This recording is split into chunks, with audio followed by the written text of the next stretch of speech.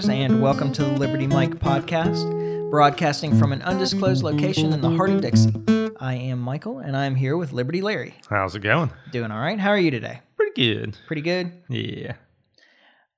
I don't have any ideas for some lively banter to start things off.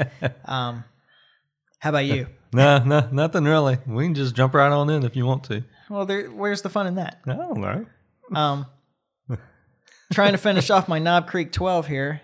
Oh, yeah, no. It's good. I enjoy this one. Yeah.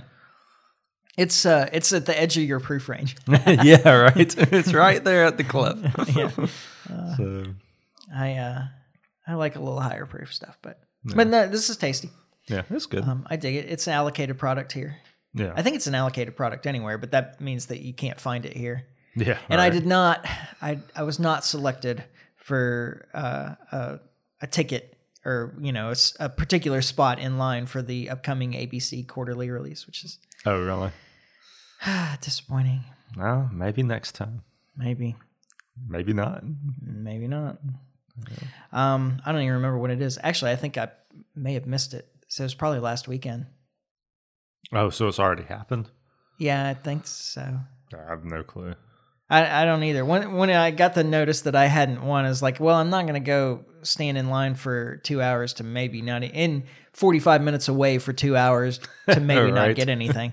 Yeah. So I just ignored it after that. Nah, I got plenty of whiskey anyway. Yeah, it's not a shortage in there. No, I'm kind of out of room. Yeah. I've got cabinets that don't quite close. You got to start drinking more. Yeah, that's what I keep telling myself. That's my doctor agrees. I doubt it. Yeah. Well, as long as we're talking about, actually, I don't have doctors agreeing. I don't have a good transition. So student loan repayments restart in October. Oh, really? So hey, that's something else to look forward to. yeah. I'm sure that a lot of people are really looking forward to that. So then what happens? So remember now that they haven't had to make loan payments in 3 years. It's pandemic relief. That is a long time. I mean, I know that that's right, but it just blows my mind that, it's been 3 years. Yeah. We have an interesting clip of people talking about it. I guess we're going right in. I was hoping to do a little more introduction before the clip, but the clip does such a good job of explaining what's going on. All right. That we may as well just play the clip. Let's do it. All right. It is officially time for a student loan repayment boycott. Some taking to social media calling on borrowers not to pay.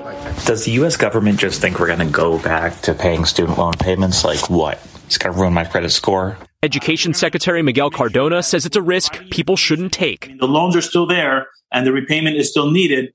Failing to pay comes with serious consequences. Those in default face wage garnishing and big credit score hits.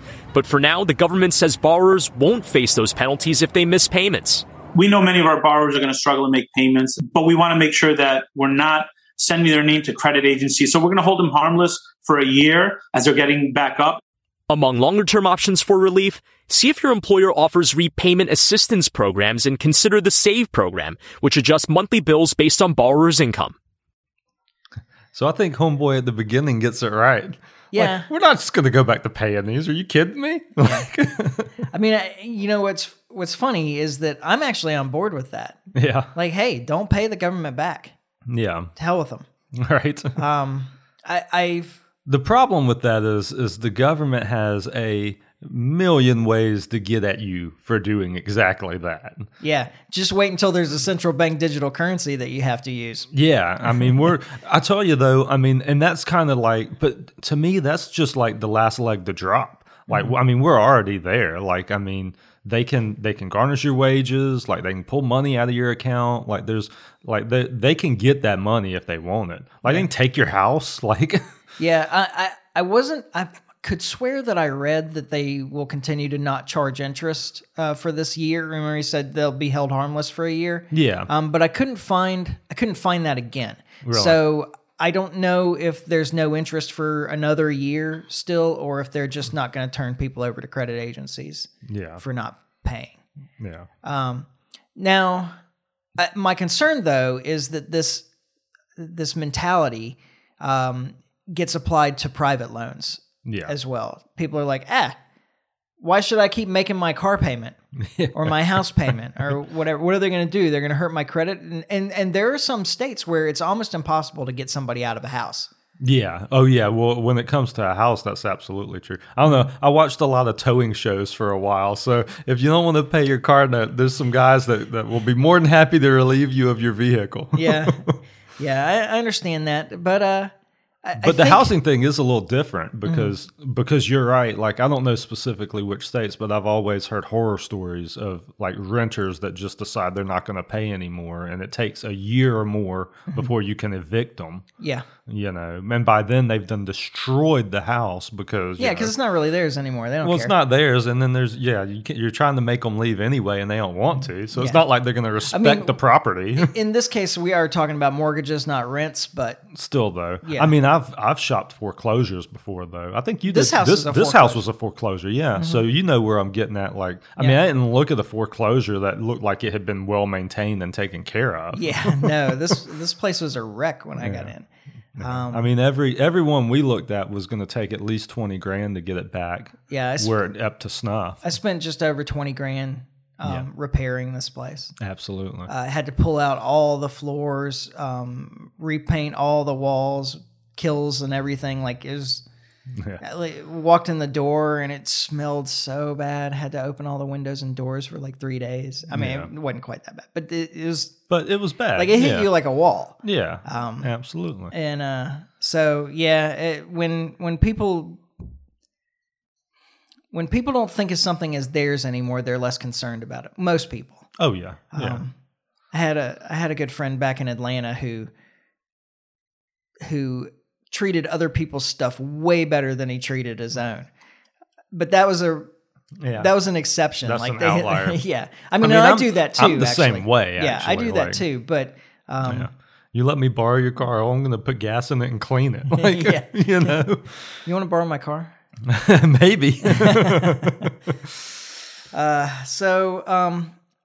Man, there was some other aspect of this that I really wanted to focus on that.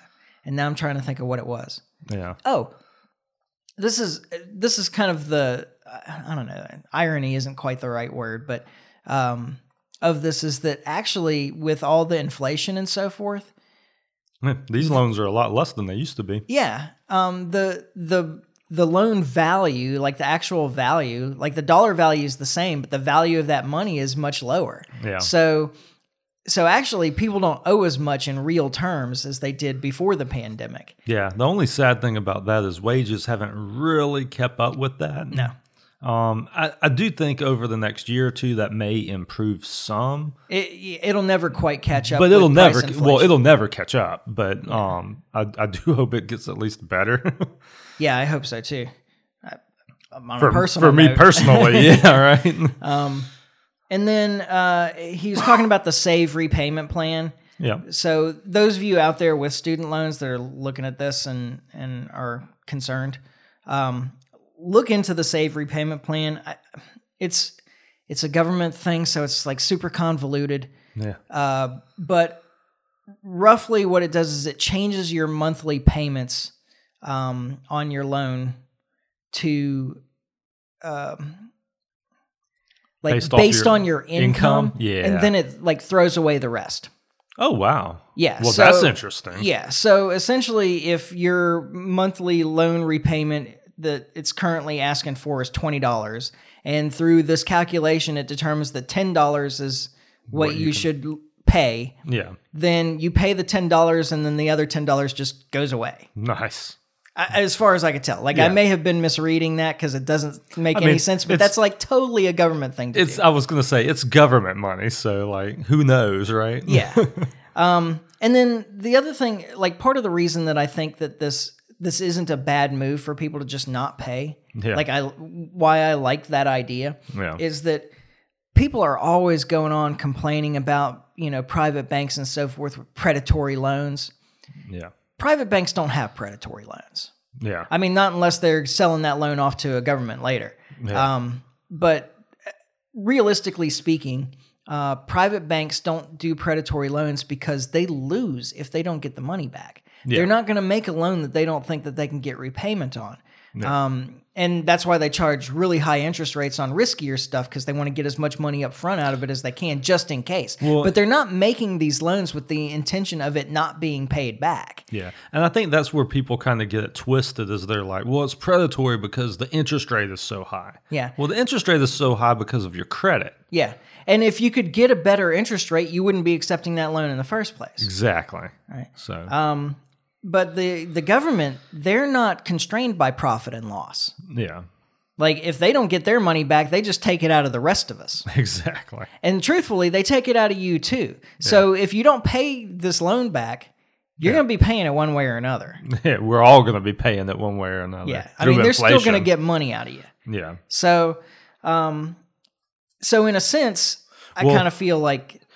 I think kind of what this guy may have been getting at, and maybe not, maybe I'm reading too much into it, is that because he talked about going to social media about this, which is the reason I think that this may be what he was getting at, that is, if everybody just refuses to pay these things back, that the government will be forced into a situation where they have to make other arrangements. Okay, let's do that with taxes.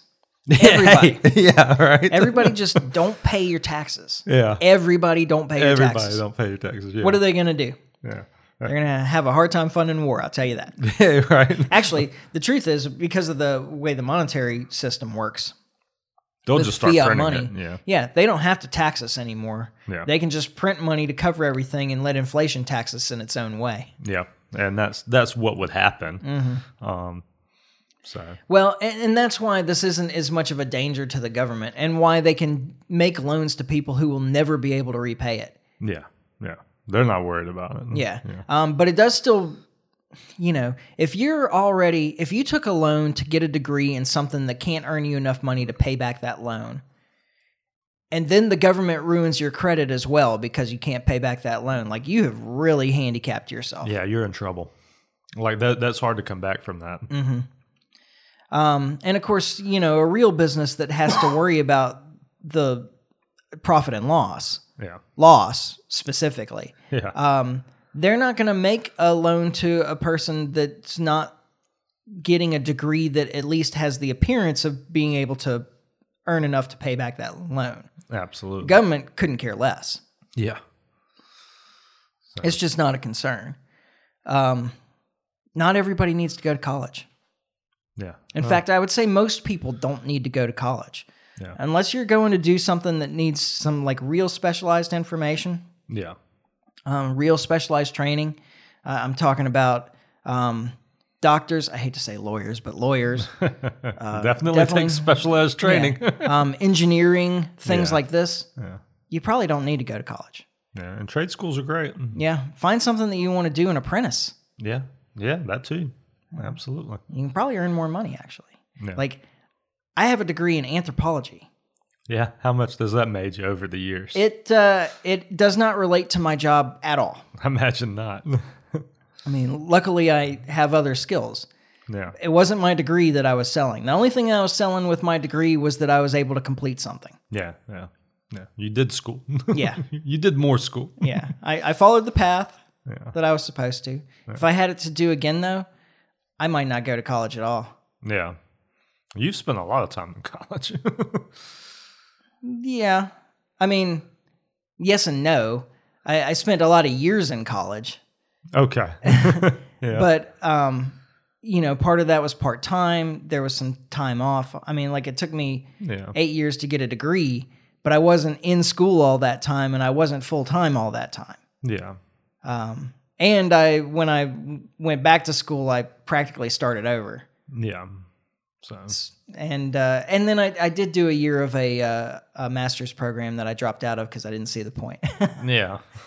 And I don't think that I've needed it. Yeah. I mean, I think that I'm, it was business. I'm in business. I do finance stuff. I didn't have to get that degree to do these things. I just have to be able to use a calculator and accounting software. Yeah. And it's not that hard. Exactly. You would. Yeah. I'm good at this stuff. I can do it without the calculator most of the time. Yeah. I double check myself though, because you don't want to get money wrong. Because you're OCD. Yeah. So I think that the real problem here is that the government's giving out loans to people that don't have any real direction, and they're not going to do something with that money that will warrant getting a loan for that money. And the government can do that because they'll take the money out of you one way or another, whereas a bank couldn't. And that makes the bank the bad guy, but not really. I mean, if you think about it, if you back off and take the big picture view, you see that actually the government's the bad guy here. Yeah. The government's the one that's actually issuing predatory loans, loans to people who will never be able to pay it back and then ruining their credit for it. Yeah. Banks don't want to do that. Yeah. No, they want their money back. They want their money back. Yeah. I guess I swear there was something else that I really wanted to make a point about on this, but I can't remember what it is. So, oh well. I don't know. Maybe I'll remember it later in the podcast, and it'll be a strange little aside. Yeah. We'll have to see. Yeah. You have to stick around to the end to find out. Nice. Stick around to the end, and there's nothing. So what do you want to hit next? I don't know. Where you want to go? Well, I say we talk about either immigration or Assange. Let's do Assange because I feel like it'll be shorter than immigration. That's probably true. Okay, so Assange, the Australian government is actually finally putting some real pressure. Well, as much as they're able to put pressure on the U.S. Can't pressure us. Yeah, we're the big dog. Exactly. But they are trying to stand firm, I think is what their prime minister said. Stand firm against the U.S. government to pressure the U.S. government to drop charges finally against Julian Assange. Now, Julian Assange has essentially been imprisoned for I don't remember now, 12, 15 years, somewhere in there. God, yeah, it's been that long, I think. Something like that. Yeah, he was, let's see, I want to say this all started in 2008, right? Isn't that when the Warlocks came out? Feels right, but that's a long time ago. I could have that year wrong. I probably should have double-checked it. But anyway, when this started with the release of the Afghan and Iraq Warlocks. Yeah. That Chelsea Manning, at the time, Bradley Manning, leaked to Julian Assange, and Julian Assange published on WikiLeaks. And then he holed up in the Ecuadorian embassy for a long time. Yeah. Until the British government finally arrested him on rape charges that turned out to be fabrications. A lot of that going around. Yeah. Oh, that's another thing we could talk about. Anyway, that turned out to be fabrications. But they used as an excuse to go in and pull him out of the Ecuadorian embassy in London. Yeah. And he's been in Belmarsh prison since then, which is 4 years. Now, those rape charges were dropped because they were fabrications. Yeah. But he remains in prison because the U.S. is trying to extradite him. And for whatever reason, the British government is able to hold him with no charges pending an extradition decision, even though they have already denied the extradition and now it's on appeal. Yeah. So having denied the extradition and the U.S. government appealed the denial, they keep Assange in prison with no charges. This doesn't make any sense to me. Yeah. I would like to think that wouldn't happen here, but the truth is it does. It would, and does, I'm sure. So yeah, I mean, there's still guys in Guantanamo that have never been charged with a crime that have been there for more than a decade. Yeah. I guess. Yeah, and the interesting thing is they originally denied the extradition to the U.S. because they thought it was dangerous to send him to the U.S. that he wouldn't survive. Yeah, because our prison system is so horrible, which it is, by the way. Yeah, they're keeping him in a dungeon, but somehow the U.S. prison system is worse, and I don't think they're wrong. I don't think they're wrong either. I was going to say, I think they're correct about that. Yeah. So, anyway, to back up a little bit for those that are unfamiliar with this or have only taken in the propaganda that the U.S. media and government have pushed about Assange, really he is in prison for publishing information that was leaked to him that implicates the U.S. government in war crimes. Yeah. And more, actually. So U.S. war crimes with the war logs, spying on U.S. allies with Cablegate. And I think the really big one, I think the one that's really had the most impact on his life, in terms of shortening it, I think, is that the U.S. intel services have tools to hack almost anything and leave evidence that somebody else did it. Which was the Vault 7 leaks. Yeah. But most of this seems to be focused on the war log stuff that implicates the U.S. Military in war crimes in Afghanistan and Iraq. Yeah. And so really he's being held, or they're trying to prosecute him for being a journalist. He didn't steal any information. It was leaked to him. And all he did was publish it, which is the same thing that journalists do all over the place. Oh, yeah. Now, they are trying to say that he helped Manning hack into The systems. Yeah. But that's hyperbole. He wasn't trying to get Manning to get access to information that Manning didn't already have access to. Yeah.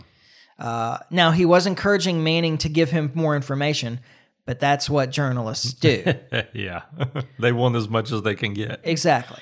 But what the computer stuff, what they were actually doing is that he was trying to help Manning find a way to mask his involvement. Identity? Yeah, mask his identity in the system. Yeah. But he was only accessing information that he already had access to. Yeah. I don't know if when I'm talking about Manning in the past tense, do I say he or she? I'm actually a little confused about this. Don't know. He was a heathen. He was a heathen. So He's a heathen.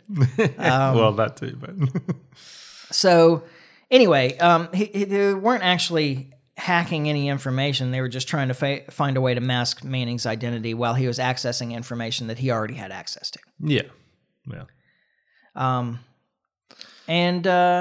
Yeah, it's nice to see the Australian government actually trying to do something about this. This started a few months ago, and I may have mentioned it on the podcast in passing, but it hasn't gone away, and that's encouraging to me. Yeah.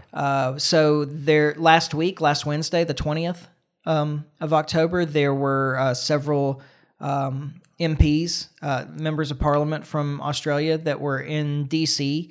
meeting with U.S. officials to talk about getting Manning's charges dropped. Or not Manning's, sorry, Assange's charges dropped. Yeah. They have a letter signed by something like 60 MPs across the parties in Australia, urging the U.S. government to drop these charges. And now, of course, Anthony Blinken, our Secretary of State, rejected this out of hand a few months ago and again more recently. But the Australian Prime Minister, who will be in D.C. at the end of October, at the end of this month, it's not quite this month, is it? All right. In about a month, the Prime Minister will be here, and he said, we're not letting this go. Yeah. So we might actually see Assange get freed, and he should be. Absolutely. It's hard for the U.S. to complain about Russia imprisoning journalists and still be pursuing Julian Assange.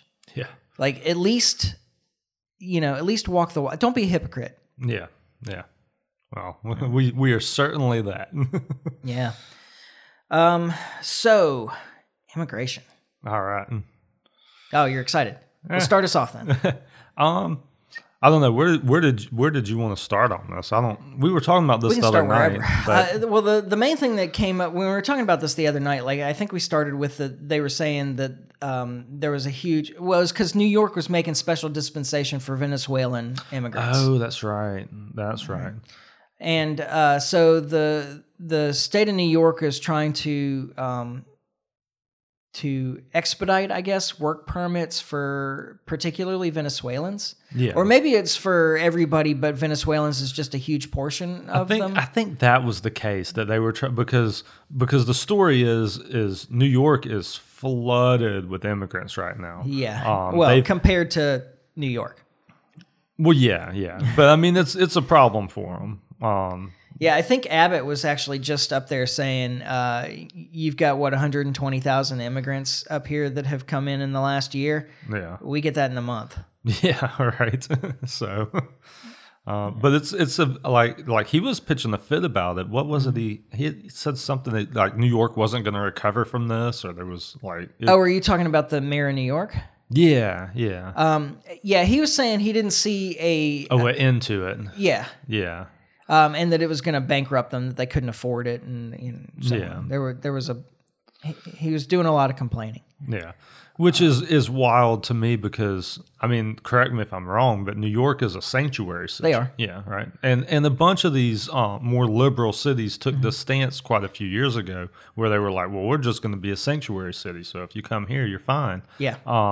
And they're kind of getting like the repercussions from that now. As it were. Yeah. Well, Chicago's running into problems with it too, and one of their city council or aldermen or something has introduced whatever they call it, some kind of legislation to open it up to a vote to the city of Chicago whether they want to remain a sanctuary city. Yeah. So. Because they just kind of forced it upon the people, and they're like, all right, well, we're having some real problems. Are you guys still on board with this? Were you ever? Yeah, probably not. Like, it's probably the reality. So, that's where we got started on it. And then we just started talking about like some of the causes of these immigration crises. And I, so blame America first. Yeah. What I pointed out was that our foreign policy has played a big part in immigration crises, not just here, but in Europe as well. Oh, absolutely. And the Venezuela thing is a perfect example. Now, Venezuela has gone a long way on their own to destroying their country. Oh, yeah. But the U.S. has contributed significantly as well, even beyond backing an alternative government, like a parallel government in Venezuela for maybe still. I think we've kind of dropped it, but I don't know that the U.S. government has actually ever recognized, again, the Maduro government as the legitimate government of Venezuela. Probably still, supporting Guaido. Yeah, right. And if is he still in an office somewhere, like pretending to be the president could of be. Venezuela? Definitely could be. I mean, and if you guys want to learn more about that and you haven't been with us this whole time, go back to some of the early episodes of this podcast. Cuckoo Caracas. Yeah, that's right. Yeah. That was I remember that one specifically. We did a deep dive into this. We spent a lot of time talking about what was going on in Venezuela because that was all active when this podcast began. Yeah. And so, well, like I said, just the socialist government has done plenty to destroy that country. The U.S. has hastened the fall. Oh, absolutely. And so that's why people are fleeing out of Venezuela. Yeah. And then, of course, in Europe, but the other things that you're finding is when they're talking about people from all over the place crossing the border, the southern border into the U.S., you're talking about people in North and like across North Africa and West Africa where the U.S. is involved in various military actions. Yeah. Across the Sahel with France, not so much anymore. Yeah. France is kind of out. But and Ethiopia and Sudan and Somalia, all these places where the U.S. is actively involved. Venezuela, you're talking about Syrians and Yemeni and people from the Middle East where the U.S. is active militarily. Not to mention and those groups are really bad in terms of the immigration crises in Europe. Yeah. Especially since we took down Gaddafi, who always claimed that he was like the cap on refugees into Italy through North Africa. Yeah. And since he fell, It's just like a floodgate. Yeah. There's nobody to control it anymore. Like he was at least a strong dictator. Yeah. That kept control of things. And of course, Erdogan from Turkey has made the same kind of threats. Yeah. He's like, look, you have no idea how bad it could be if I just open the doors. Right. Like, I'm keeping these people out of your countries. So, yeah. And he's used this to good effect, actually. Yeah. Turkey because has. I'm sure they know he's right. Yeah, they recognize it now. Yeah. But he can't stop it all. So, a lot of these Middle Eastern immigrants are coming in through Europe. And then now, of course, talk about it as much because we have an agenda to push. Not we, but media has an agenda to push. But Ukrainian immigrants flooding across Europe as well. Oh yeah, are putting a strain on the system. Yeah, and but, it's really surprising that Europe hasn't really made a turn against the West over just this, because so much of this is due to just us. Over there interfering in the Middle East. Yeah, Yeah, the warfare state has created millions and millions of refugees. Over the years. And not just the warfare state, just American foreign policy generally, because we're not fighting any wars in South America and Central America. Yeah. But, backing coups in Venezuela and Honduras and elsewhere, not to mention the drug war in Colombia. I guess you can count that as a war. Yeah, there you go. Those activities have created a tremendous number of refugees and immigrants as well. Yeah. So. And I wrote like 80% of an article years and years ago about exactly that. Like, at what point is Europe going to say, okay, like, we've had enough of this. Like, you're really causing problems for us, and stand up to the U.S. Military state. Yeah. And say, no, we don't want you going into this next country as well, because we're already dealing with, tens of thousands of immigrants from the last country you invaded. Exactly. And we don't want any more. There has to be a tipping point at somewhere, but we haven't got there yet, obviously. Yeah. And then, of course, the other thing that I was talking about is that one of the big concerns with all of these people moving around is human trafficking. Yeah. And I know you and I disagree on appropriate border policy, but human trafficking is a problem that is created by a strict border security. Not if you build a wall. Well, no, that actually makes it that much worse. Oh, you think so? Oh, yeah, absolutely. Because then you have to, pay into these organized groups to get past the obstacles. Yeah. And that's exactly what human trafficking is about. If you can come to the border, I mean, think of the Ellis Island days. Yeah. When you come across in a ship, you signed your name, and you walked up. Like, it wasn't human trafficking so much then. Yeah. There were still things that went badly. Like, in order to pay your way across the ocean, you're, indentured servant for however long, or things like that. I mean, I'm not saying that it eliminates the problem, but it intensifies the problem. Yeah. It makes human trafficking, first off, more valuable. Yeah. There's a better word for that, but brain sieve. And it makes him more indispensable as well to help navigate whatever obstacles exist. Yeah. Wow. If you can't just show up at the border, if you can't walk yourself there and fill out the paperwork on your own and sign your way across the border, like, if that's a really difficult thing to do, the more obstacles you put in the way, the more incentive there is for organized crime to take up that cause. And let you go through their tunnel under or something. Yeah. Yeah. Or pay them and they pay off the right people, or whatever it happens to be. Yeah. Yeah. Speaking of, so my friend that I always use as the example of bad immigration policy in the U.S., who had married a Brazilian girl and had a daughter with her, and then when he was moving back to the U.S., after he had to flee Honduras, where he was living at the time because of the coup that the U.S. sponsored, this is just like a great example of both bad foreign policy and bad immigration policy. Yeah. And so I've always said, it took him 6 months to get his wife into the country. Yeah.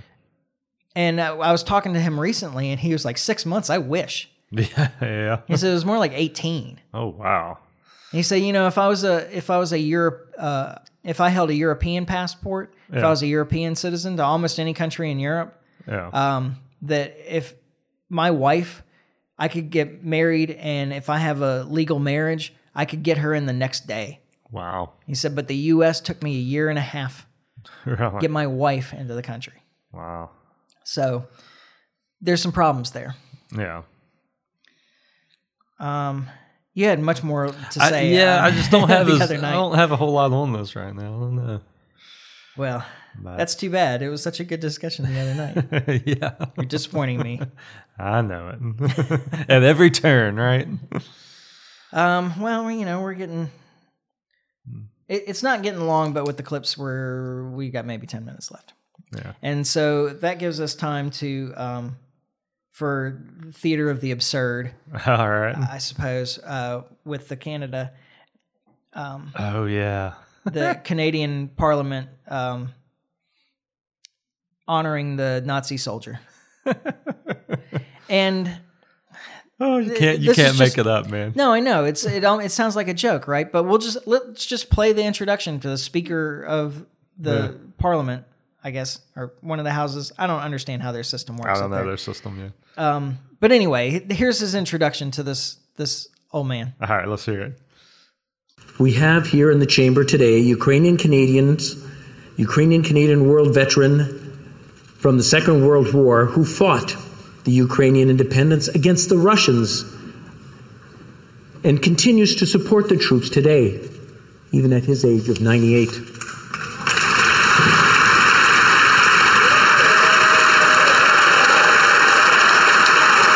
He's a Ukrainian hero, a Canadian hero, and we thank him for all his service. Thank you.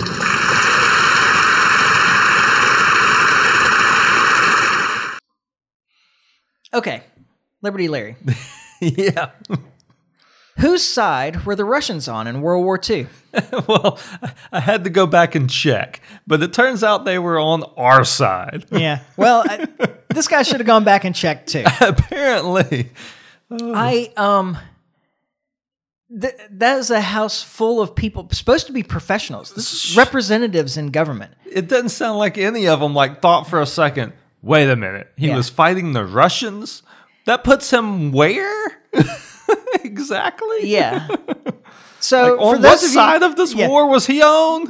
If any of you, I really pray that our audience understands why this is so ridiculous. But just in case. Yeah. First off, I'm frustrated about this constantly conflating Russia and the Soviet Union. Yeah. So first off, Russia was part of the Soviet Union during World War II, because the Soviet Union was the nation. Yeah. Right. The USSR and and in fact, the Russians overthrew the Soviet Union. Yeah. In a bloodless coup. Yeah. So they should be the heroes. The Soviet Red Commies is not the nation that we're talking about. So I'm really frustrated that every time they talk about this, that they make it seem like it's the same group of people. Well, and I heard this years ago, but they did some kind of poll about the KGB that people were asking people about the KGB. Most people think that's still a thing. Yeah, that the KGB is still just out there doing stuff in Russia. Yeah, it's the FSB now. Yeah, exactly. But still, though, it's just goes to the point, Yeah. So the Soviet Union was an ally in World War II, which means that this Ukrainian man fighting against the Soviet Union in Ukraine in World War II was fighting for the Nazis. Yeah. For the Nazis. Yeah. And in fact, he was part of an SS unit in Ukraine. Yeah. And it's the descendants of these SS guys, the Ukrainian SS that we're talking about all the time, that are they may not be a large part of the population in Ukraine, but they are overrepresented in terms of policy and national politics. Yeah. So when we're talking about, the Ukrainian Nazis, that like there's an oversized influence by this guy's descendants. Yeah. And while the Stepan Bandera is like the kind of the at least, spiritual leader of this Ukrainian Nazi movement back in the day. And while they may have separated themselves from the actual Nazis, the German Nazis, like ideologically, it's still the same. They're the same folks, yeah. Yeah. And they're still there, and they have an outsized influence on the politics of Ukraine. Yeah. And it became even stronger after the 2014 Maidan coup. Yeah. But it just amazes me that this room full of... They gave him 2 standing ovations. They thanked him for his service. Yes, they did. Can you imagine being him? Like, what's this guy? I know he's like 98 years old or whatever. Yeah, he looked like he was barely there. Yeah, but can you imagine what would be going through his head? It's like, these guys don't even know. Oh, man. And I know. Or maybe they do. It reflects a real ignorance of history that's just hard to fathom from my perspective. And Zelensky gave him the fist pump. Great pictures of Zelensky like pumping his fist at this. And Zelensky's supposed to be a Jew. Like that this guy was probably rounding up Zelensky's forebears. Yeah, right. At some point. Anyway, it amazes me that there's such an ignorance of history here, and this is supposed to be an educated group of people. Well, you would think even if he had slipped through in every way, when he made that announcement, like the people in the crowd should have been taken back. Yeah. Like you would think that the people in the crowd would be like, wait, what? And like there'd be like this realization happening in real time. But that ain't what happened. Yeah, I mean, there's go look at views of the room. I mean, I haven't looked really closely, but it doesn't seem to me that there's anybody there that's like looking around them with a confused look. Like, wait a minute. What did he just say? Yeah, he said he was fighting against the Russians in World War II. Doesn't that put him on the wrong side? Yeah. Oh. And yeah, and then of course the other part of that I really wanted to point out was this conflation of Russia and the Soviet Union. Yeah. This is just, I don't know if this is again another part of that just ignorance of history, like that people don't realize that the Soviet Union died 30 years ago. Yeah. I mean, I think there's some of that for sure. But I think it's more about the propaganda, that it's best to get people associating today's Russia with the former Soviet Union. Yeah. Because there's still a lot of people in this country, like probably just about anybody older than me, because I definitely remember the Cold War. Like I remember being raised to dislike those red commies in the Soviet Union.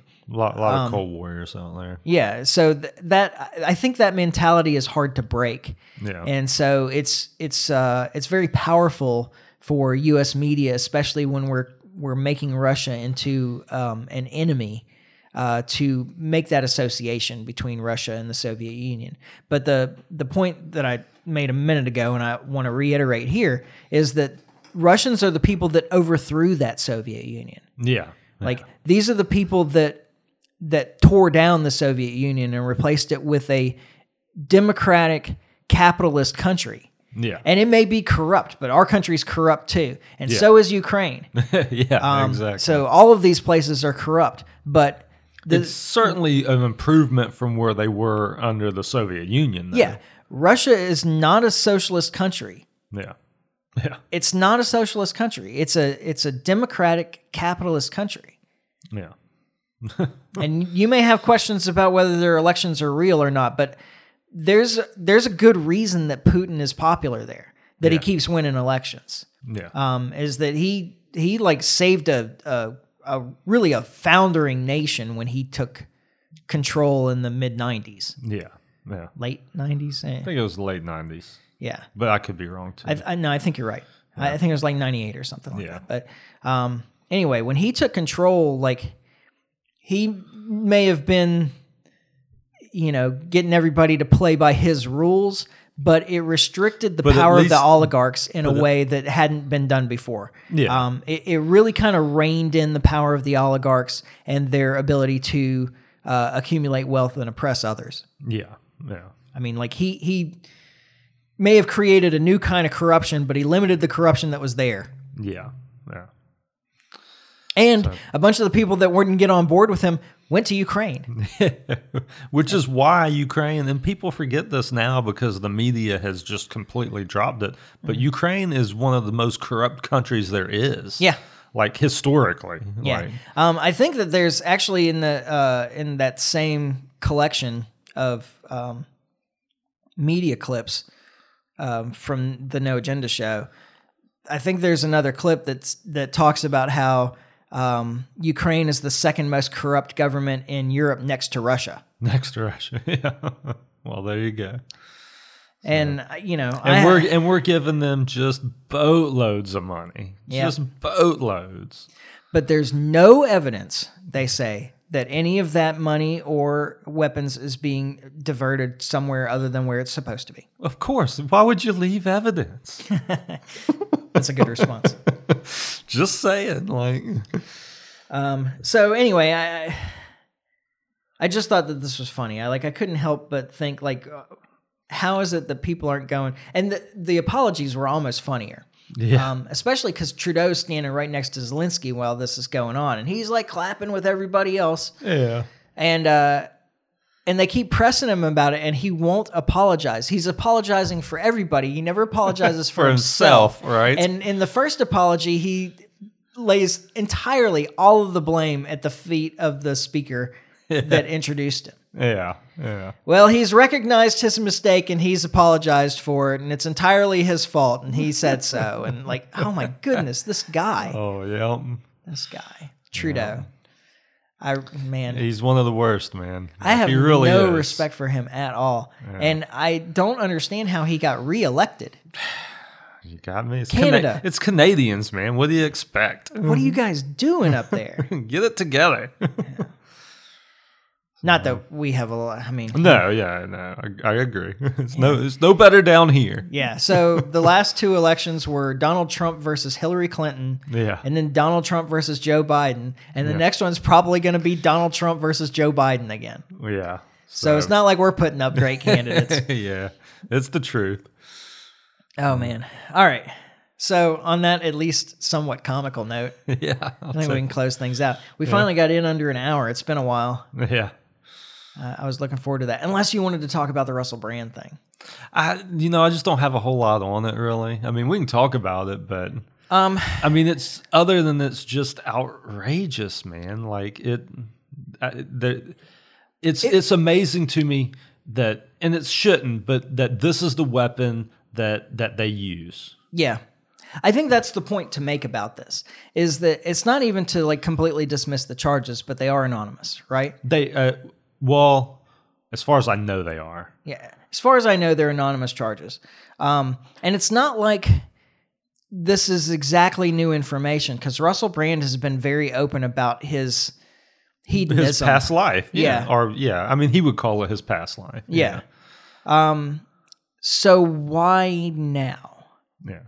And it turns out that I can't remember what media publication put this stuff out there in the first place, but they went tracking people down and talked them into giving up this information. Oh yeah, I mean they sought this out. This is a coordinated hit. Make no mistake. Yeah. And when you're a person, and I think this is important to point out, when you've been the person that Russell Brand has been when he was doing movies and when he was larger than life, you're gonna find people who are upset about that had some kind of romantic engagement with him or whatever, and just didn't appreciate it, thought it was going to go somewhere else, that type of thing. I mean, this is well, as I understand it, in all of the specific cases that they cited, these girls went back to him, they stayed with him or went back to him. It's not even they were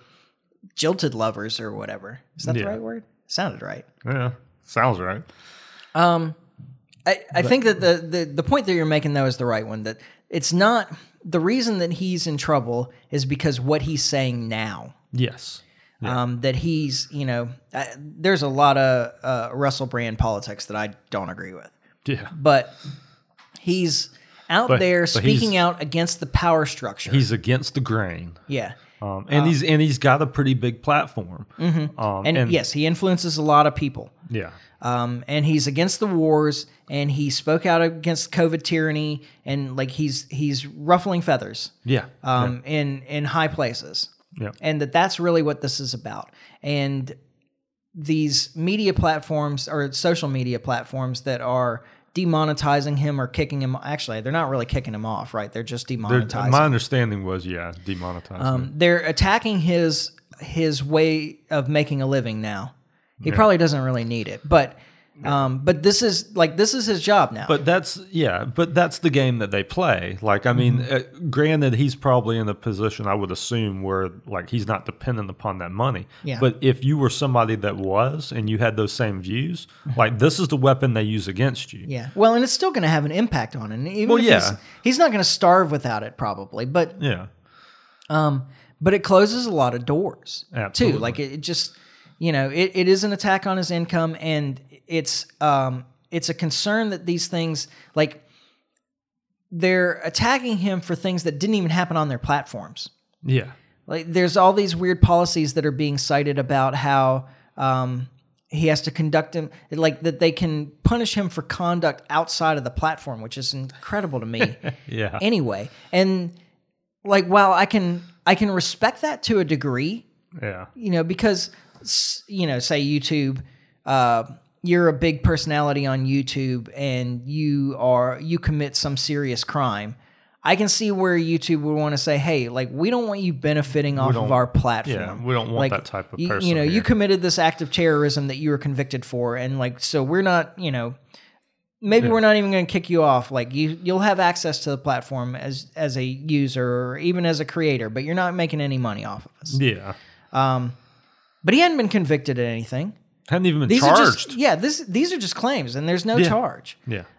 So I don't think it's fair for him to be punished in that way. And the other part of that, I think the more important part, is that there's every reason to believe that there was pressure put from some government organization. And it's again back to this question of, well, it's not really a question, is people's freedom of speech can be limited by a private company at the behest of a government. Yeah. And I don't think that it should. No, absolutely not. Now, if private companies wants to say, hey, these are the kinds of opinions or views or whatever that we won't allow to be expressed on our platform, then they can do that. But we know that that's not what the private companies aren't making these decisions on. No, they're absolutely not, because it's not in these companies' interest to do that. Yeah, because they want people on these platforms. Yeah, he has a huge number of followers. Yeah. It would hurt them for him to leave that platform. Yeah, and it hurts them to not have advertising on his content. Absolutely.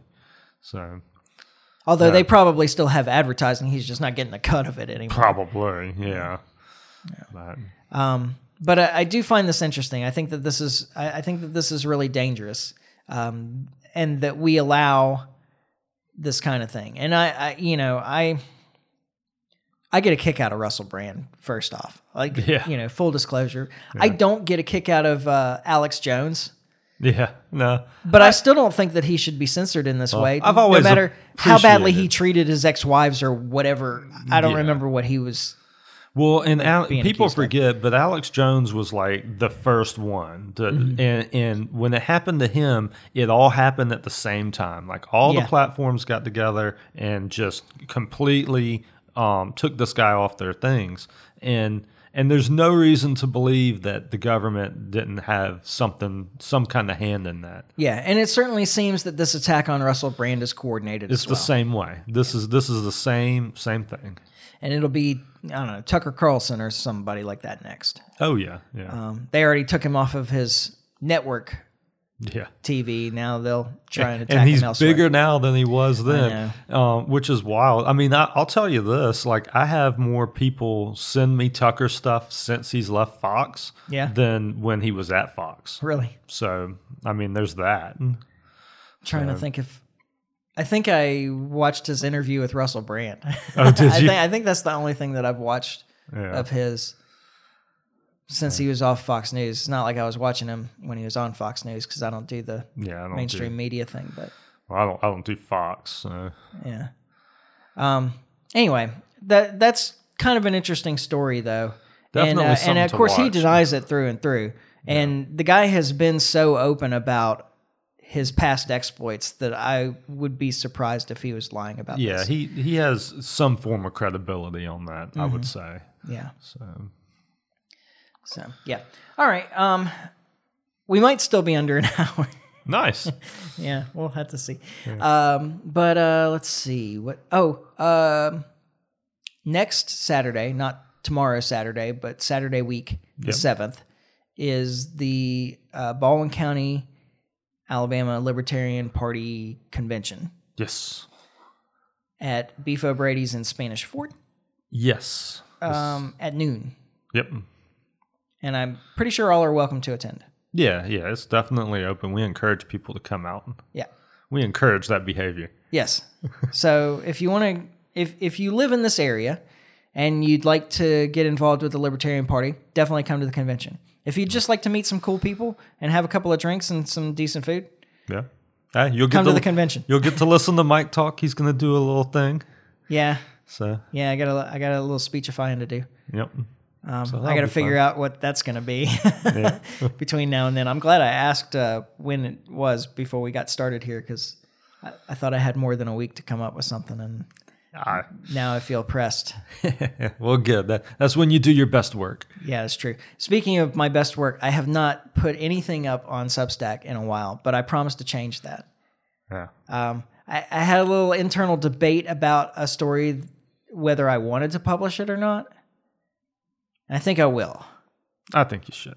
I encourage that behavior too. And then there was something else. Like I wrote down 2 sentences of what I thought was going to be my next article, and then I just haven't really looked at it since then. But I have something else in mind that I think is interesting, just about human nature. Oh, fun. And optimism and pessimism and things like that. I just got to figure out how to weave all the parts together. Yeah. In a way that makes sense. It makes sense in my head, but getting that on paper sometimes is difficult. It needs to make sense on paper too, right? Yeah. We would appreciate that. But we expect to be back next week. It'll still be before the convention, so we won't have a recap or anything. One more reminder. Yeah. But we expect to be back next week, and in the meantime, you can follow us on Facebook. You can subscribe on iTunes, YouTube, and Podbean. Like and share, comment, subscribe, tell your friends. You can always email me, michael@thelibertymike.com, if you have comments, questions, criticisms, whatever. And then the Substack is Michael's Meditation, I think is how it comes up. Yeah. It's called Michael's Meditations. Yeah. But I don't think that's how the URL came out. Oh, really? Yeah. Anyway, if you search around, you can probably find it. It's out there somewhere, I should put a link on the libertymike.com website. Yeah. That you can just take straight to it. That'd be cool. Yeah, that'd probably be smart. And yeah, we'll be back next week when we finally get this right. In the meantime, try to stay free. Life short, live free. Ciao. Later.